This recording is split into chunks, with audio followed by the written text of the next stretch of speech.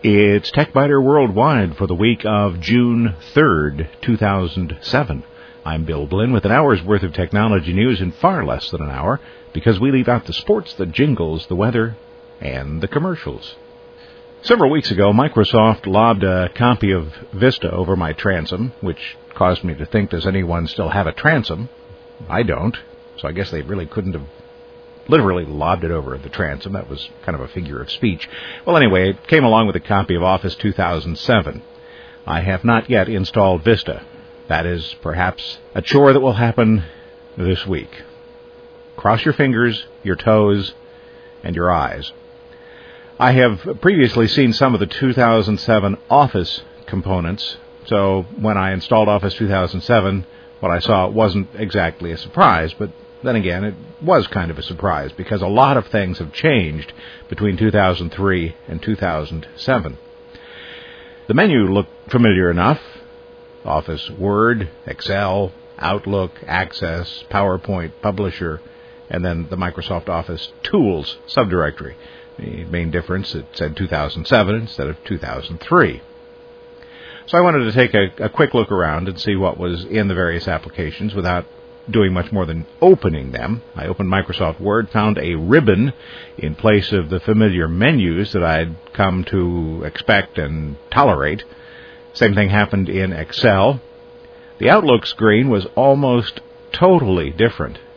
When I opened Access, there were options that I had never seen before, but as soon as I opened an Access database, there was the new ribbon.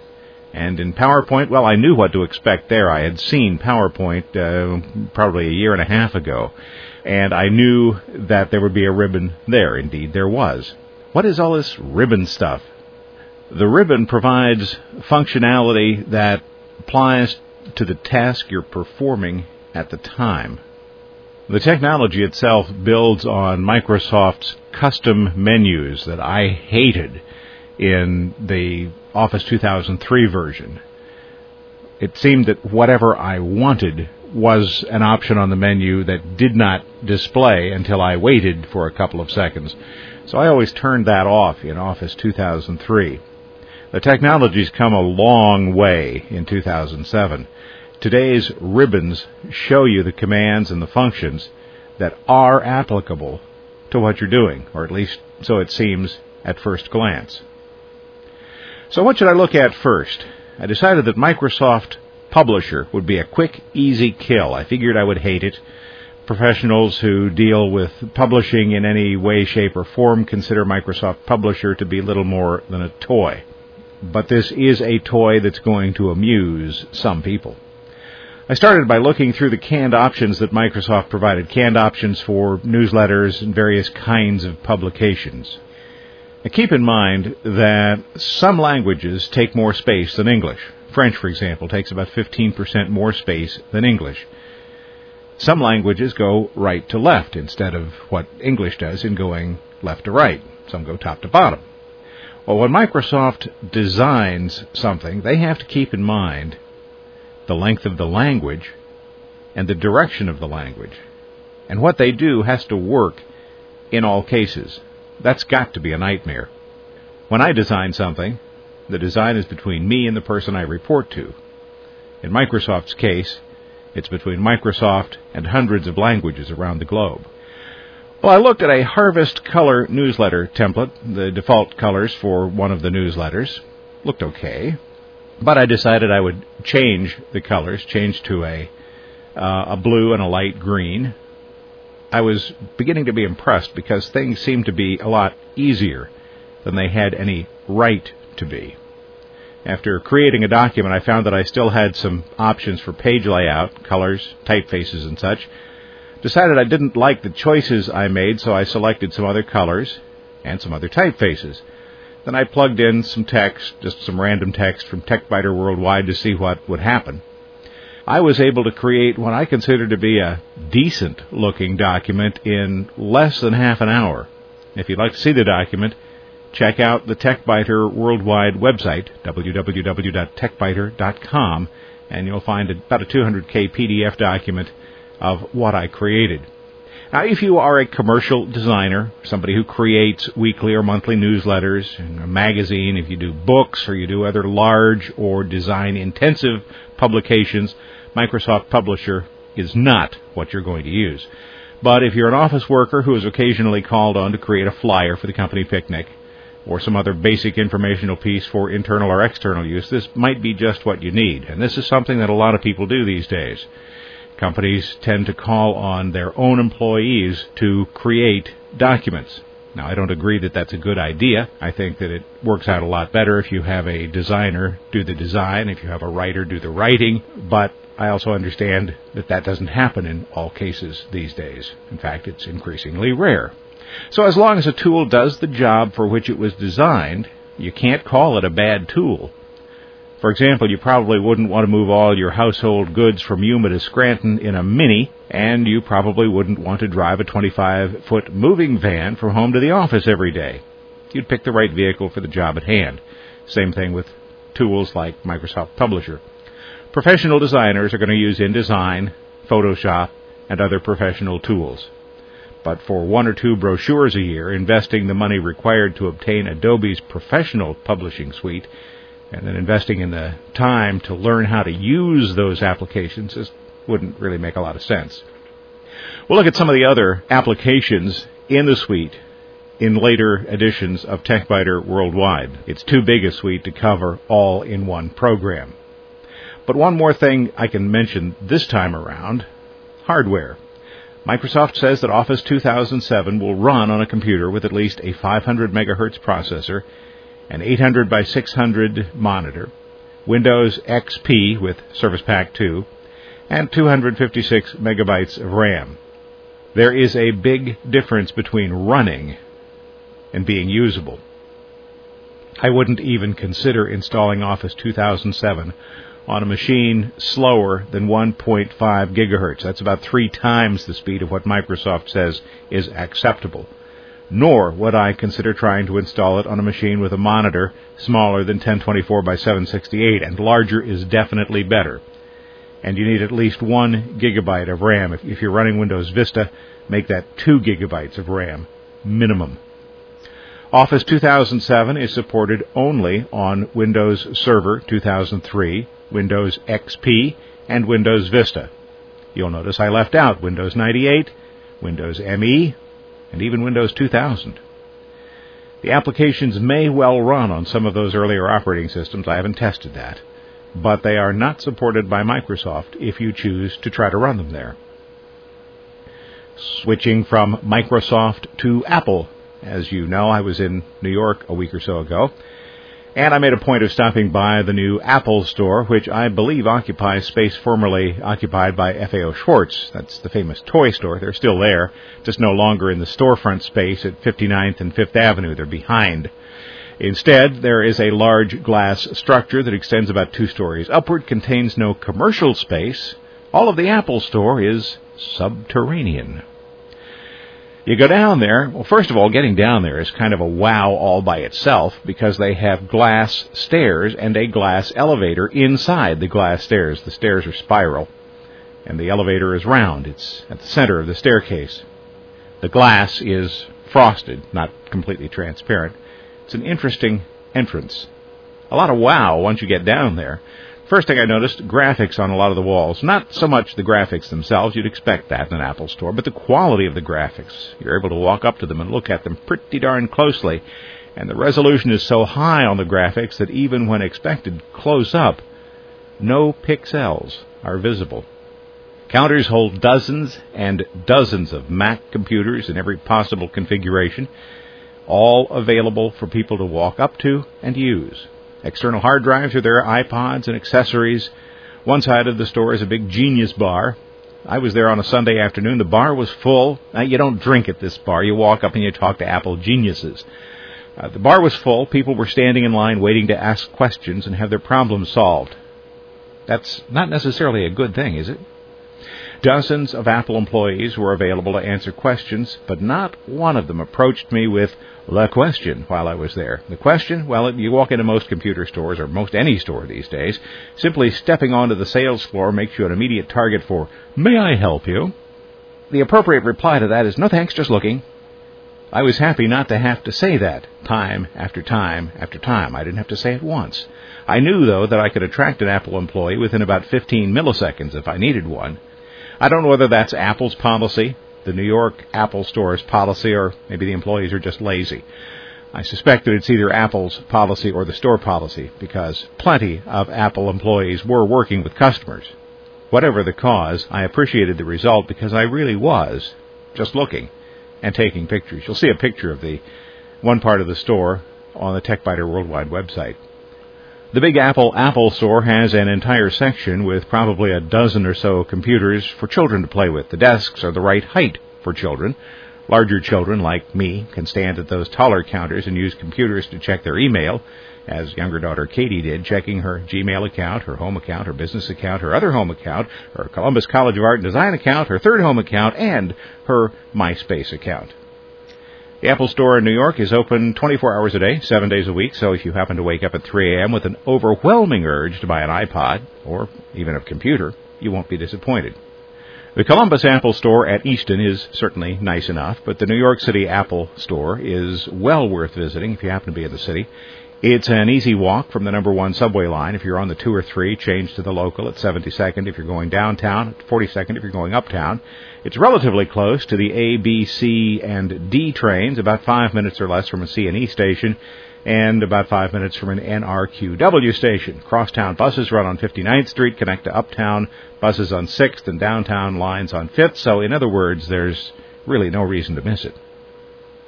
Totally non-tech, but a budget item. If you are traveling to New York City, there is no reason to spend $300, $400, $500 a night on a hotel room. I've mentioned before that I'd like to stay in Harlem.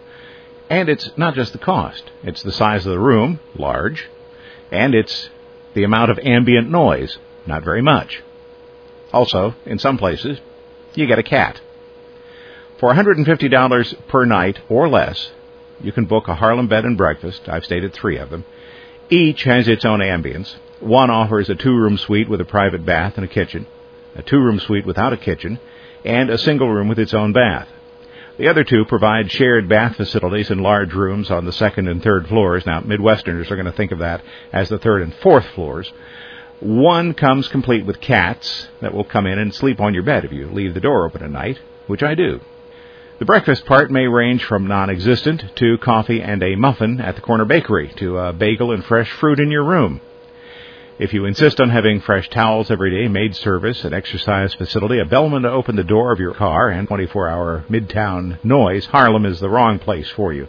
But if you want a good, comfortable room, trees in the backyard, quiet nights, and the occasional cat, check out the Harlem Bed and Breakfasts. While in New York City, I could, of course, eat at Wendy's, Subway, White Castle, Dave & Buster's, TGI Fridays, or any of dozens of other chain restaurants, but who wants to do that?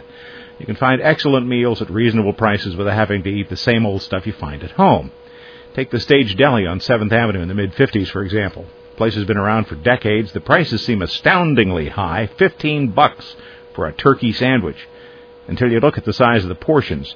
A single turkey sandwich will easily feed at least 2 people. And a single $10 piece of cheesecake will serve at least 3. And then there's a place like PD Steak 2, a fish, shrimp, and steak place on 125th Street near Lenox Avenue. Yes, that's Harlem. Serves 2 large pieces of fish, a baked potato about the size of a softball, enough coleslaw for at least 2 people, and a roll for about $10. Maybe Bill Clinton eats there. He's got an office on 125th, but I never did see him walking around.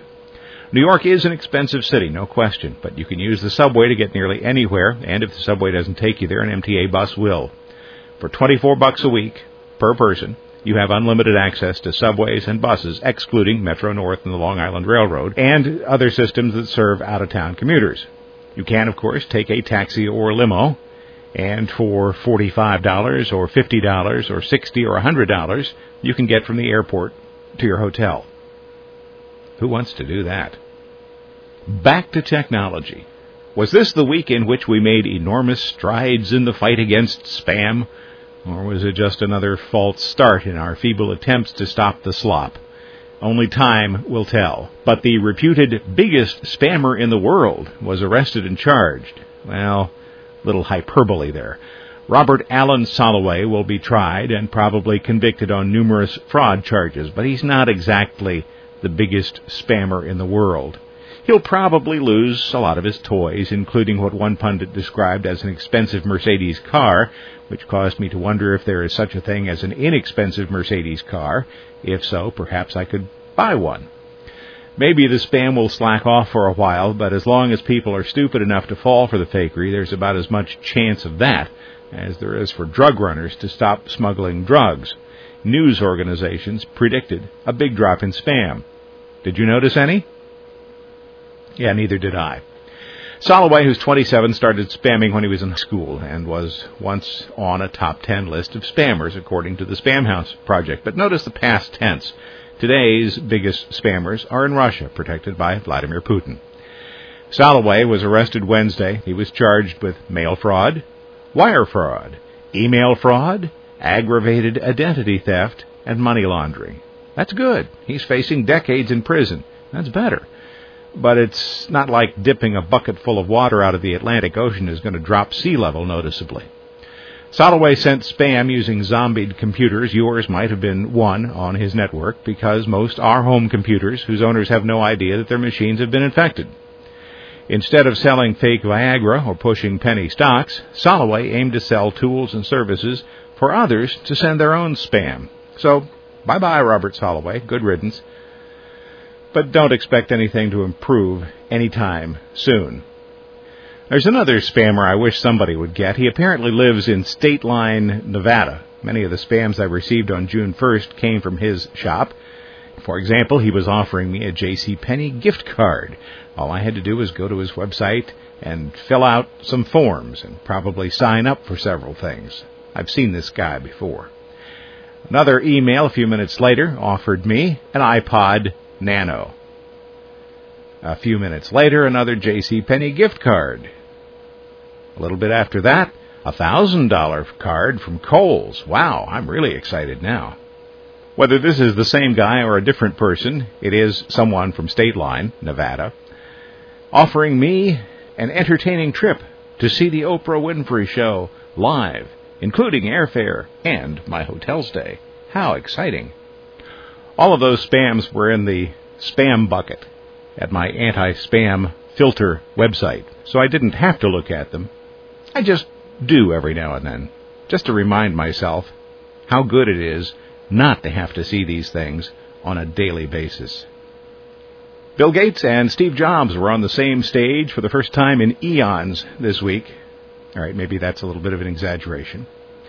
Some predictions before the event suggested bombastic comments, but that didn't happen. The big story is not that the meeting was peaceful, but why some pundits would have thought it to be otherwise.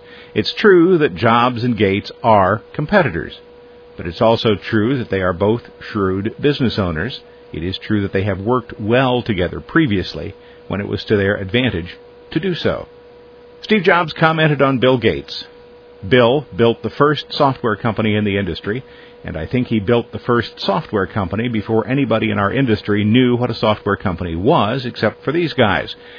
And that was huge. It was really huge. I think the biggest thing was Bill was really focused on software before almost anybody else had a clue that it was really the software. Jobs on Gates. Turning the tables, Bill Gates on Steve Jobs. What Steve's done is quite phenomenal. And if you look back to 1977, that Apple II computer, the idea that it would be a mass market machine, the bet that was made there by Apple, there were other people with products, but the idea that this could be an incredible, empowering phenomenon, Apple pursued that dream. Were there some tweaks, jabs, and jibes? Of course. These are both guys with large egos, but both have played large parts in the computer industry that's grown up over the past 25 years and how it affects our office lives and our home lives. If you weren't there, and I wasn't either, you'll find videos and transcripts online. I encourage you to take a look. There is a transcript link on the TechBiter Worldwide website, and if that should someday disappear, I have a PDF of the transcript on the website. It's a worthwhile read. It's fairly long, 20-some pages, but it is worth reading. Take a look at it. And that's it for this week. Thanks for listening. This has been TechBiter Worldwide for the week of June 3rd, 2007. I'm Bill Blinn. Check out the website, www.techbiter.com, and you can send me an email from there. Thanks. Bye-bye.